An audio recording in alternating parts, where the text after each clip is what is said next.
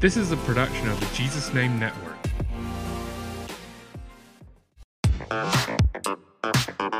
Welcome to That Pentecostal Podcast.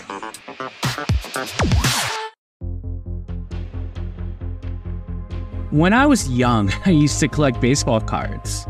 I would spend hours looking at them and sorting through them. And I made my parents me price guides all the time. And keep in mind, this is pre-internet. And I would look through them and I would find if my most valuable cards had gone up or down in value. And unfortunately, I don't think I ever had a card that was worth more than a few dollars. And I definitely never had anything like a perfect mint Topps 1952 Mickey Mantle rookie card like the one that sold for $12.6 million. And while I did have a copy of Super Mario Bros. On the NES, it sadly did not stay in mint condition, unopened, still in plastic, with everything included, like the one that was auctioned for $2 million. And I had quite a lot of Pokemon cards. I want to say I even had the complete set, except not the first edition ones, because if I had those, I might still have the Charizard first edition one that's still worth $40,000. It is amazing what these silly, seemingly meaningless collectibles are worth. I mean, they're pieces of cardboard with pictures on them. It's some plastic with a few microchips in it. But I've heard it said, and it's very true, that something is only worth as much as someone is willing to pay for it. And those pieces of cardboard are something that people are willing to pay quite a bit for.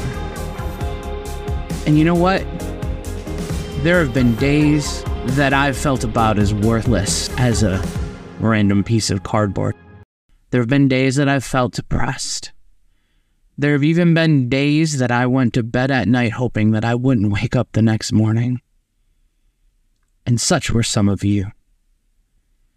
And you know what? If you never felt that way, know that you are blessed. But understand that if you know more than a few other people, someone you know has felt that way. And they might even feel that way right now.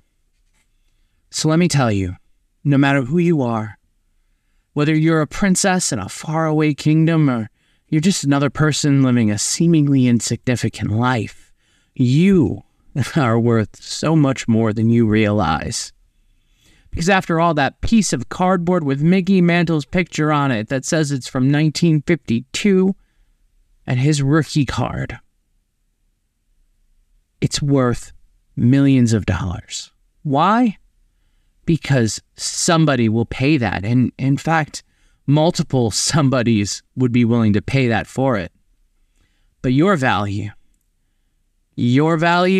my value, it's so high that Jesus came to die for us. John 3:16 says, "For God so loved the world that he gave his only begotten Son, that whosoever believeth in him should not perish, but have everlasting life." He took the beating on that faithful day. He took the scourging of the whips, the shame down the streets of Jerusalem, the hanging on a Roman cross, the shedding of sinless blood. His blood, he came to earth specifically to shed, to pay your debt. Why? Because you are worth it. You are worth dying for. You are worth loving. You are worth doing anything it takes to spend forever just to get to know you better. And how do I know that? Because that is exactly what Jesus came to earth and paid to have the chance to do. He paid that price willingly so that you might know him. He could truly know you, and so that you could spend forever together. God loves you. Your value is not decided by your sin, your past, your standing in life, or your current situation. It's not decided by anything that you could do. Your value is decided by the price that someone would be willing to pay for you. And the God of all creation, who owns everything in existence, gave the only thing that cost him something: his pain, his life, and his blood for you. Because he loves you.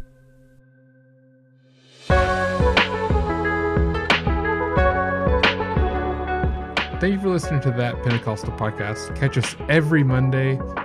And if you like this content, we go a little bit deeper over at the Jesus Name News podcast. So check us out there everywhere you get your podcast. Again, thank you for listening.